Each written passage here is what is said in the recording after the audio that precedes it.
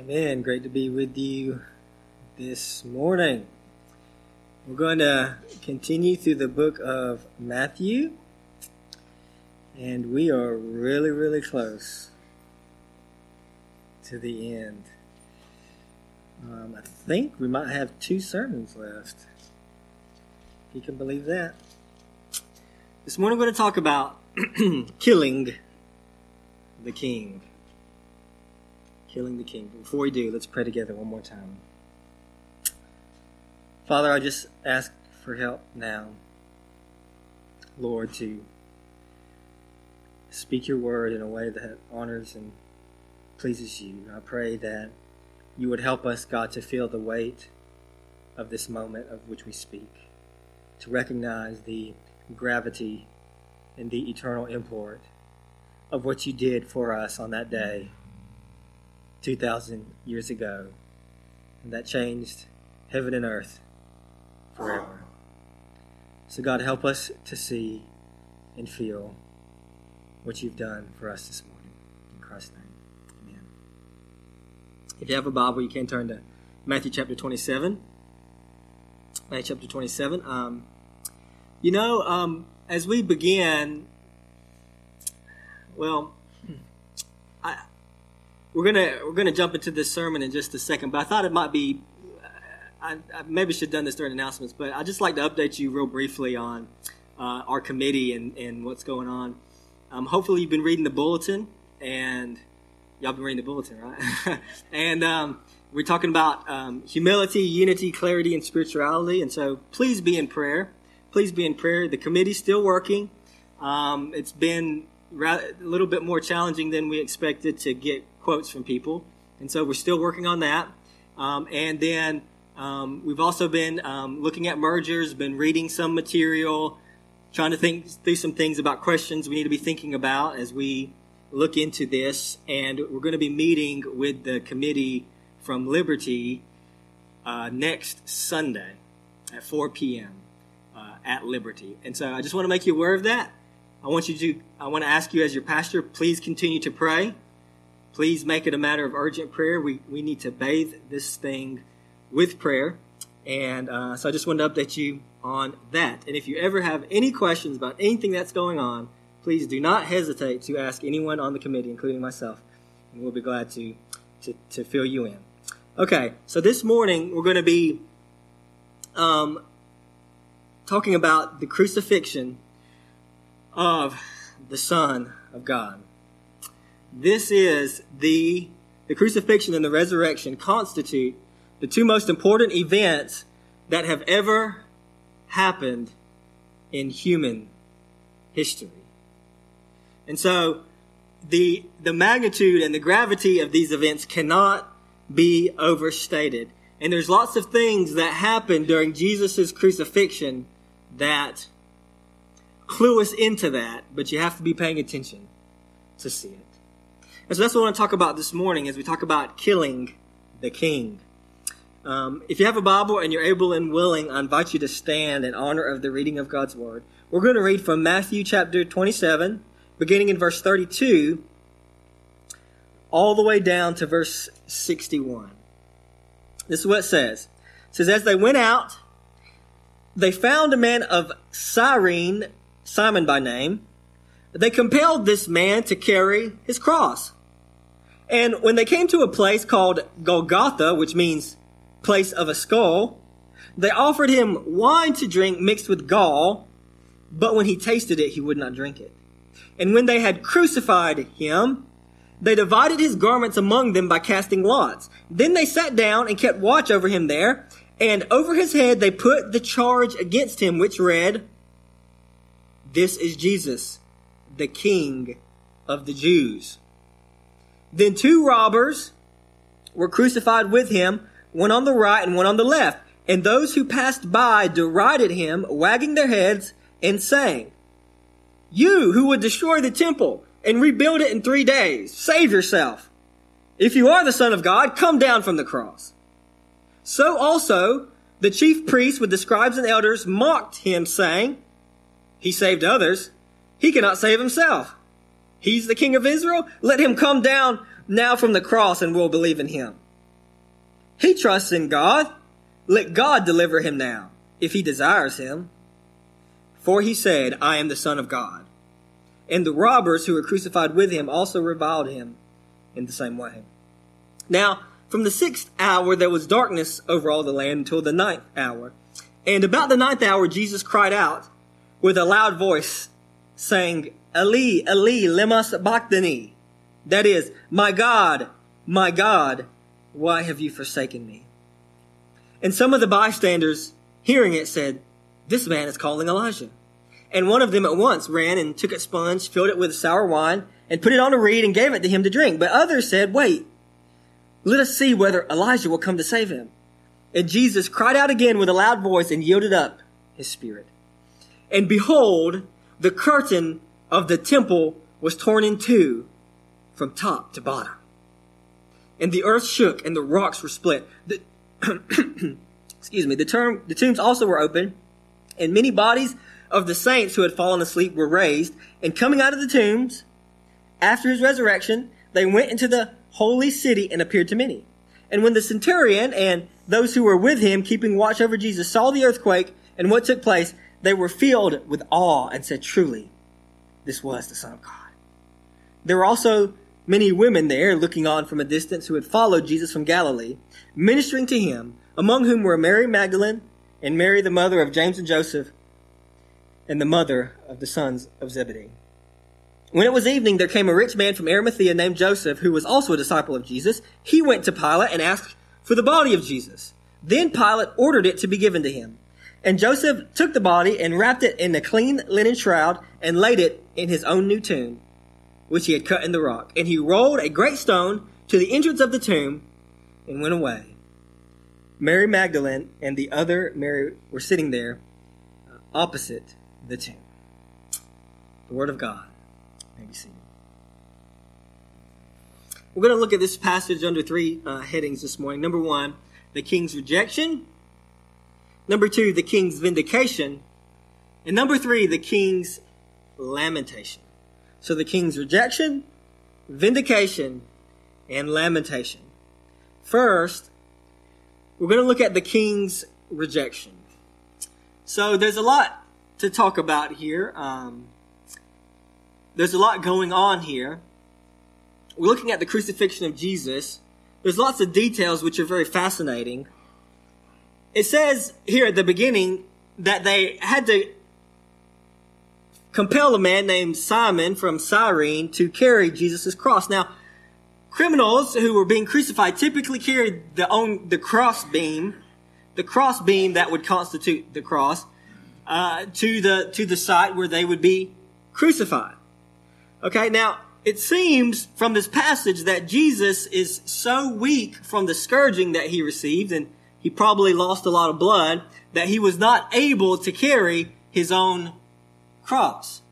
That, and humanly speaking, that may explain why Jesus died so quickly on the cross, because Pilate later was surprised to find that Jesus was already dead. And so they had to compel this man named Simon to carry the crossbeam. He was coming in from the countryside, it said. Now, Mark 15 makes this comment. It says they compelled a passerby, Simon of Cyrene, who was coming in from the country, the father of Alexander and Rufus, to carry his cross. Now, that's fascinating to me because Mark is able, when writing his gospel, to identify Simon as the father of Alexander and Rufus. Okay? Now, and the reason that's fascinating is because when you're writing a book like this that's obviously intended to be disseminated among the churches and for people to read, when you name people like that in such a manner, kind of like an aside comment like this, Mark clearly assumes that people would know who Alexander and Rufus are. And so what Mark is, what we see from that then, and I think it's a little bit of speculation, but I think it's very reasonable to think this. That is that Simon of Cyrene, when he came into Jerusalem that day and was compelled by the Romans to carry the crossbeam for Jesus, Simon became a changed man.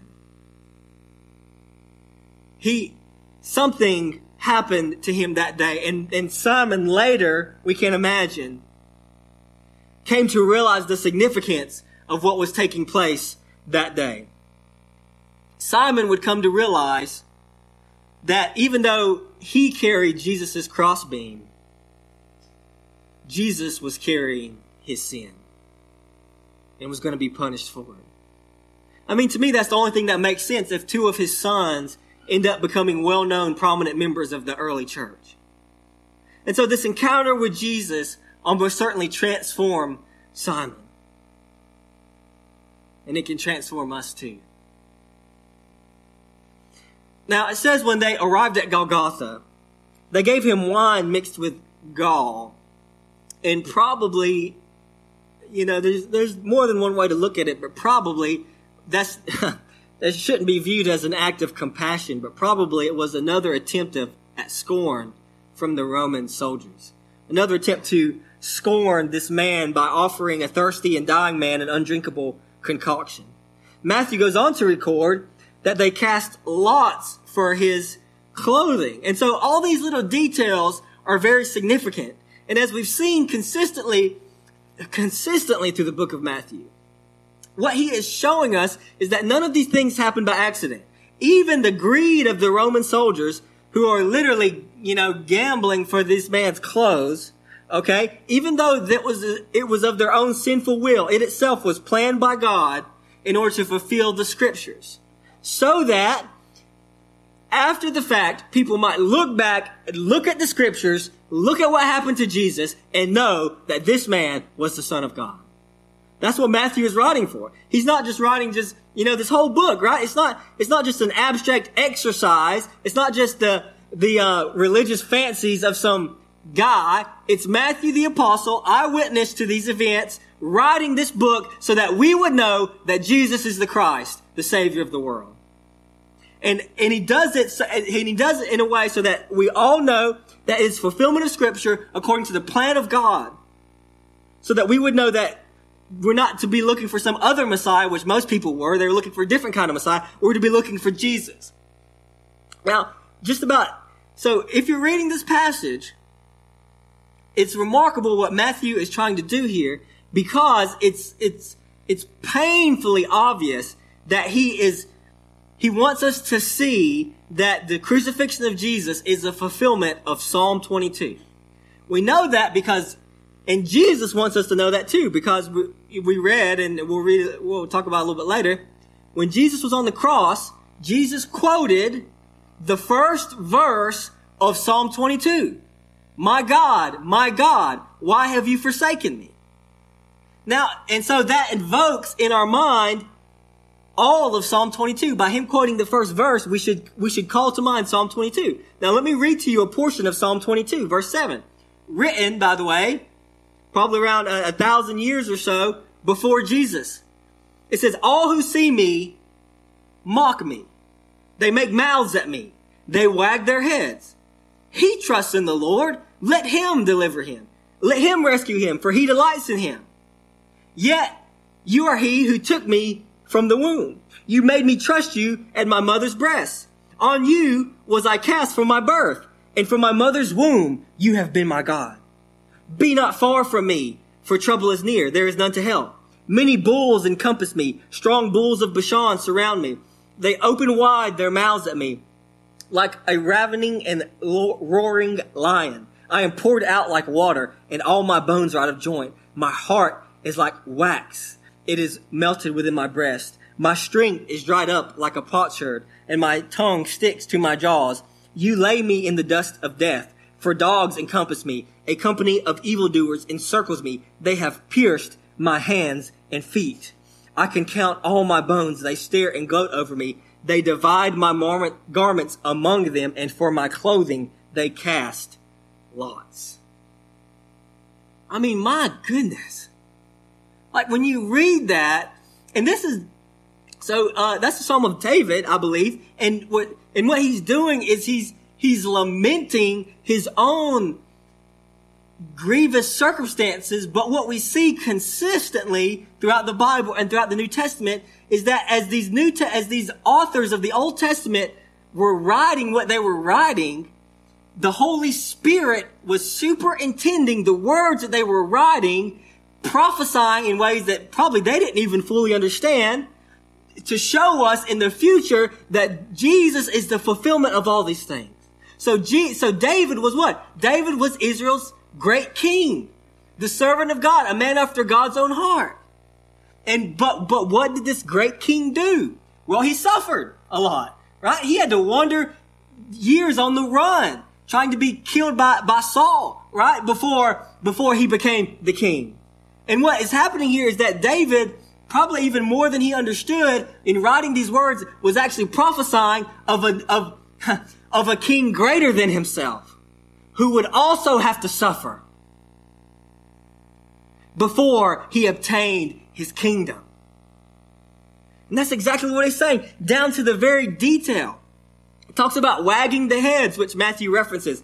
The religious leaders use almost the identical language, saying that if God really wanted him, if God really desired him, if God delighted in him, God would save him.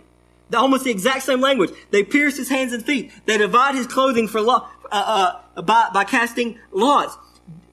Matthew wants us to see that Jesus is the true and greater David. He's the true suffering servant. That nothing is happening to Jesus by accident. So we should pay attention to what's happening. This is the plan, the eternal plan of God being played out in the life of Jesus, so that all would know that something more than just an itinerant preacher who got on the wrong side of the authorities and was killed for it. Something more than that is happening. Something of cosmic proportion is happening. Something that God had been planning from the foundation of the world is happening. You know, crucifixion in that day meant more or less that you were like the scum of the earth, basically. Right? Roman citizens, if you were a Roman citizen, you couldn't even be crucified. That was against your rights. They only crucified kind of these criminals and these people, the people that they really want to make an example of. And remember that in the Old Testament, to be hung on a tree, which, you know, we typically think of like hung by a rope, but in ancient times, like in the book of Esther, for example, when it says hung, it most of the time means impaled or you know, impaled or something like that. So Jesus, according to the scripture, by being crucified, was cursed of God. And most people, when they would see a crucified person, they would say, "You done messed up. You done crossed the wrong people." And so people coming by and seeing Jesus, right? When you would look at Jesus on the cross and you would see his wretched state, many people would look at him and think, I know what I need to know about that person. Criminal. But what this is a lesson for us, as it was for the Jews of that time, is that we need to beware of judging things by mere appearances. Beware of judging people by mere appearances. You see Jesus up on that cross, a lot of people just could have said, what a criminal. No, something more was going on. Beware of judging somebody's circumstances by mere appearances.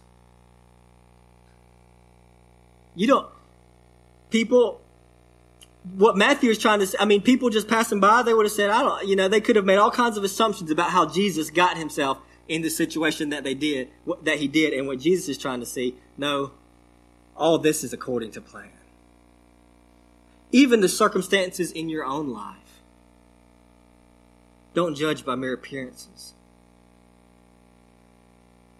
God has a plan.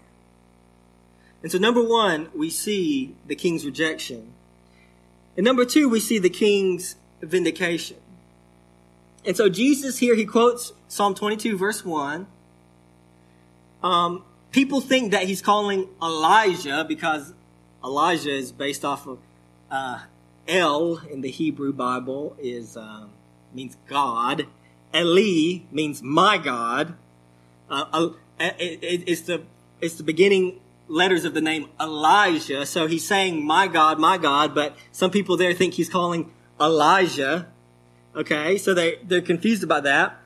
Some of the spectators, after they think he's calling Elijah, they just want to hang back and see if some kind of crazy miracle is going to happen. So that's kind of shocking to me, because they don't really seem to care about Jesus. They just want to be there in case something crazy happens.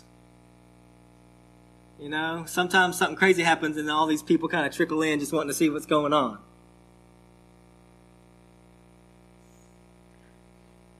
But then he cried and he gave up his spirit.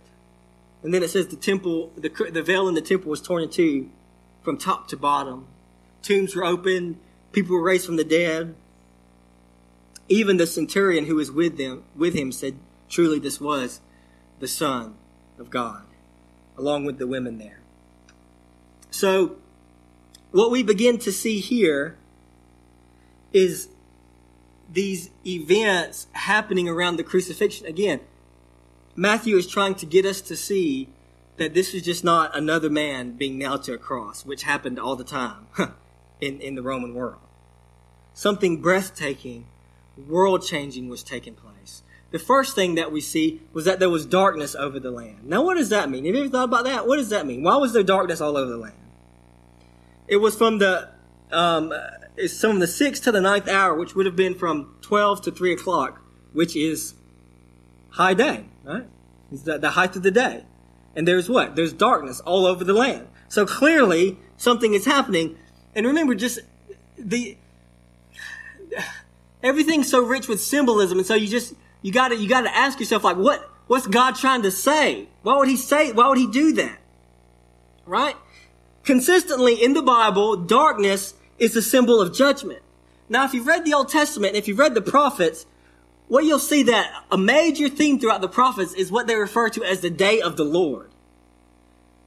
Now, the day of the Lord is a day, according to the prophets, that would be a day of judgment on the world for its sin, and simultaneously would be a day of deliverance for God's people, which makes sense there, because if God is coming and punishing, the evil, then at the same time he's delivering his people who were oppressed by the evil ones. So the day of the Lord is a consistent theme of a day of judgment upon the world.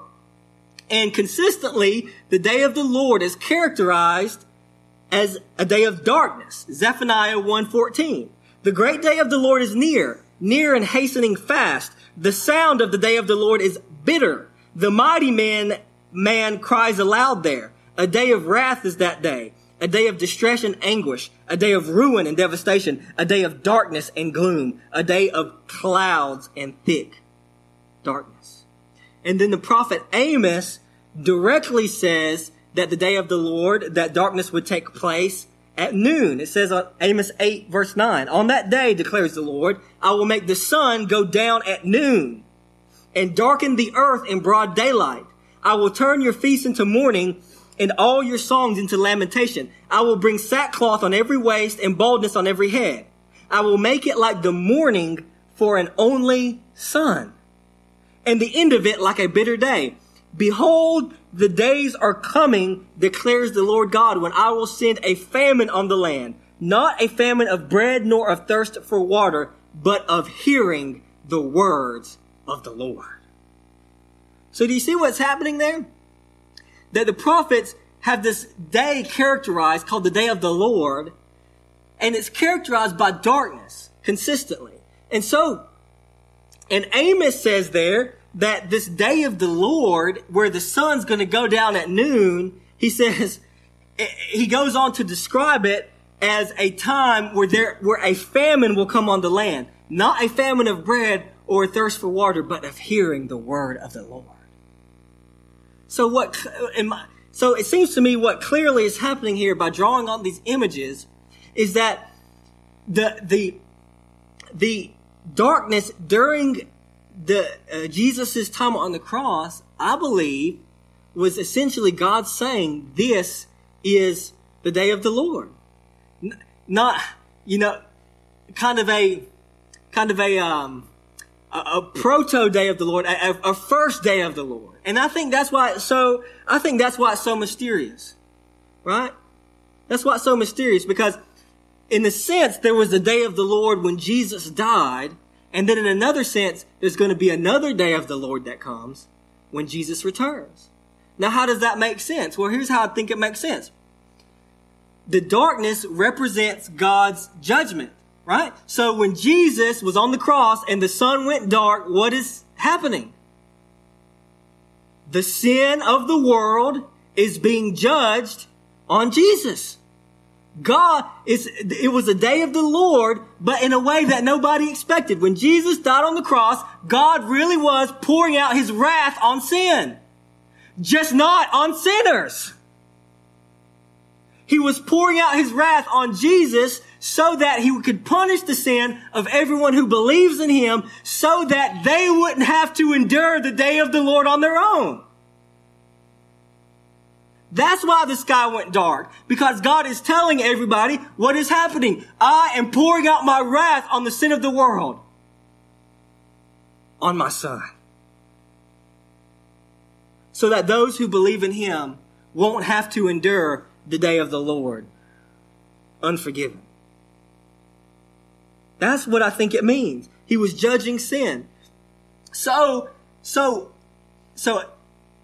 then if you trust in Christ, your sin has already been judged by God, so that when Christ comes back, you won't have to pay for your own sin. But if you don't turn from your sin, and if you don't trust in Jesus, there's a day of the Lord coming. And he will return, and he will pour out on every head its just due, the wrath of God due sin of the world. So that's what's happening. It's a day of the Lord. Now, what about the tearing of the veil? What does that mean? Well, clearly you can't miss the remarkable detail that it says that the veil was torn from top to bottom. Now, remember in the tabernacle and the temple, right? It was divided into two main parts. There was the holy place and then the most holy place, sometimes called the Holy of Holies, right? And so in the holy place, there was the lampstand, the altar of incense, the table of showbread, and priests regularly went in and out of the holy place, putting the blood of the offering and the showbread and the burning incense and things like that. Okay? And then, but separating the holy place from the most holy place was a giant veil, a giant curtain. Now remember, it's a very thick curtain. So, imagine the strongest, thickest comforter that you have, and trying to tear that with two hands, you'd just be impossible. Okay? And so this was a thick veil, all right, that separated the two. Now, what was the difference? Well, in the most holy place, in the Holy of Holies, was where the Ark of the Covenant was. And the Ark of the Covenant represented God's manifest presence with his people. God said, I will be with you. I will dwell with you. You will be my people and I will be your God. The Ark of the Covenant represented God's manifest presence with the people. Only the high priest could enter into the Holy of Holies, and he could only do that once a year on the Day of Atonement, when he offered atonement for all the people, and he brought the blood of the sacrifice into the Ark of the Covenant and sprinkled it on the Ark of the Covenant. Okay? And so what's happening there? There's two ways to interpret what the rending of the veil means, and I think both are possible, and maybe the ambiguity is intentional. Maybe both are true. Okay? The first way to think of it is it could be yet a kind of a climactic sign of judgment upon Israel. Right? Because it could be construed as God, because obviously God is the one who tore the veil from top to bottom, right? So God tears the veil, and it could be a sign of God leaving the temple. So remember in Ezekiel prophesied of a vision, the crazy vision of the wheels within wheels and eyes all around, the throne with wheels on it, and he saw the vision, and God was leaving the temple, and that represented what? It represented that God was leaving the nation, essentially, and that Jerusalem would be destroyed, which it was by the Babylonians during Ezekiel's lifetime. Okay? Well, this could be a sign of God tearing the curtain, leaving the temple, prophesying a climactic judgment upon Israel, which Jesus himself said would happen. That is, that Jerusalem would be destroyed again by the Romans in 70 AD. Now, a second way to view it, which I think is just as likely, is that that the tearing of the veil represents that in Jesus' death, access to God is now restored. Right? So, remember, in the Garden of Eden, Jesus is referred to as the second Adam. Jesus, we know, is undoing what Adam and Eve brought into the world, sin. In the Garden of Eden, when they sinned, God kicked them out of the garden, and he put angels at the entrance to the Garden of Eden with a flaming sword so that they could not enter back into the garden, which I believe represents that their sin has now separated them from God so that they could because of their sin, no longer have direct access to the presence of God. Well, when God saved Israel and gave them the instructions for the tabernacle, he told them to create the tabernacle and the Holy of Holies and to put the veil in between there. And he told them that on the veil that separates the holy place from the most holy place, they were to embroider angels on the veil. So when God tore the veil from top to bottom, literally there were angels there. What did the angels represent? I believe that the angels represented that even in the temple and even in the tabernacle, sin was still separating us from the presence of God. Angels were still guarding us from the presence of God. And when Jesus died and the veil is torn, God is saying, welcome home. You can come back now. Sin has been dealt with. I have done it. Jesus said, it is finished. And the veil was torn from top to bottom. And God is saying, the way is open. You can now come back to me. Back to Eden. Back to the way it was meant to be all along. And so, again, the darkness, the veil, all these things is God's way of saying, look, I'm doing something unbelievable here. This is much more than a man dying. In fact, we even see resurrections take place. It's a little fuzzy about the timing of how all these things work out, but the main point, I think, is that what we see is that by Jesus dying and then at the same time other people rising, that's just God's just saying, here's what I'm up to. Jesus' death means life for others. And of course, that was just a precursor to the future resurrection that's coming. We're all will be raised from the dead by his power. So, what are these? These are the king's vindication. These are the pointers, the things that vindicate that Jesus was the Son of God. Finally, number 3, the king's lamentation. The king's lamentation. This is Jesus being buried in the tomb. Joseph of Arimathea, they wrapped his body in a shroud, laid it in the tomb. Matthew makes a point of saying that Joseph was a rich man.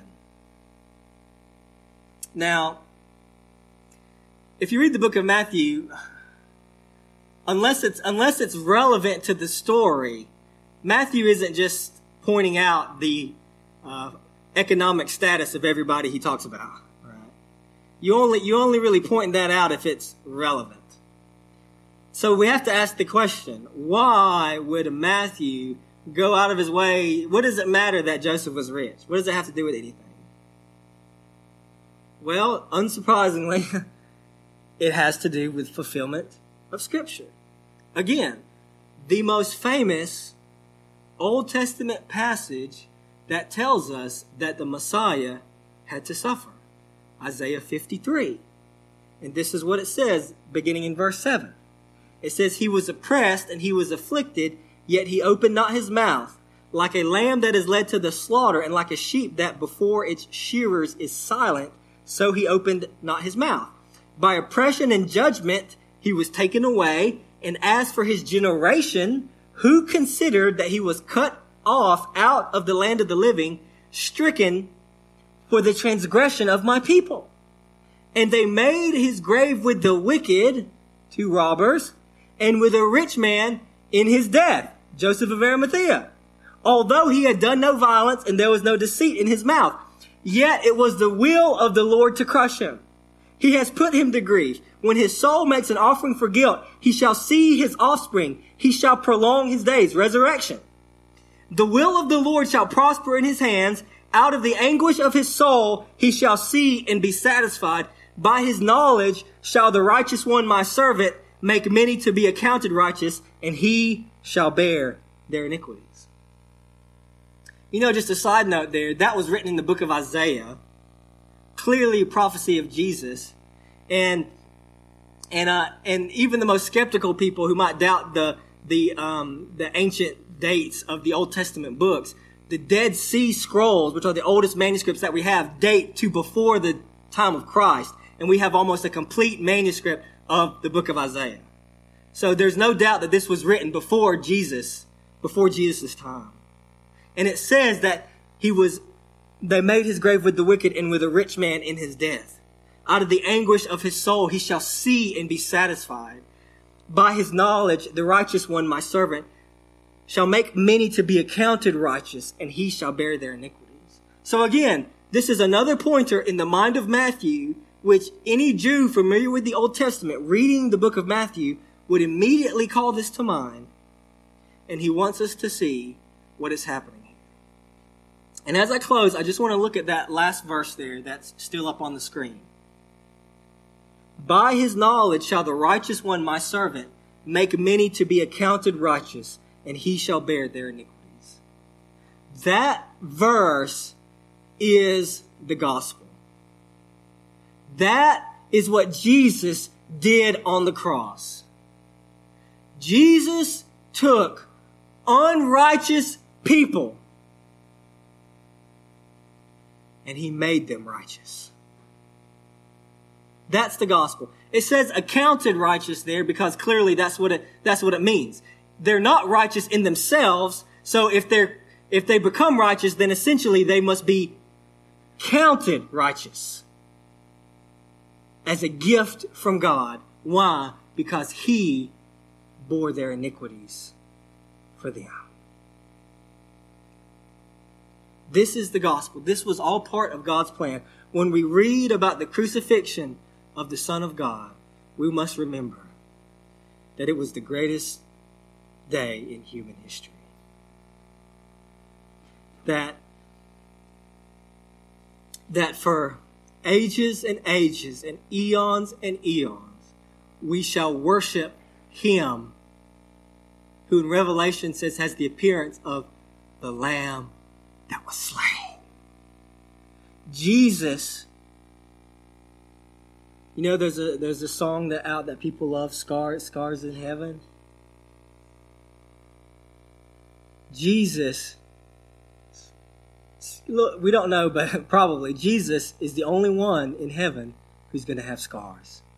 When Jesus rose from the dead, he appeared to his disciples in his glorified body that still had the scars. And he said, touch me. Stick your hands in the holes and in my side. I'm alive.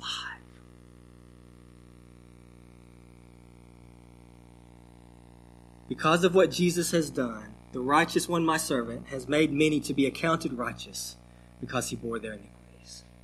So as we close this morning,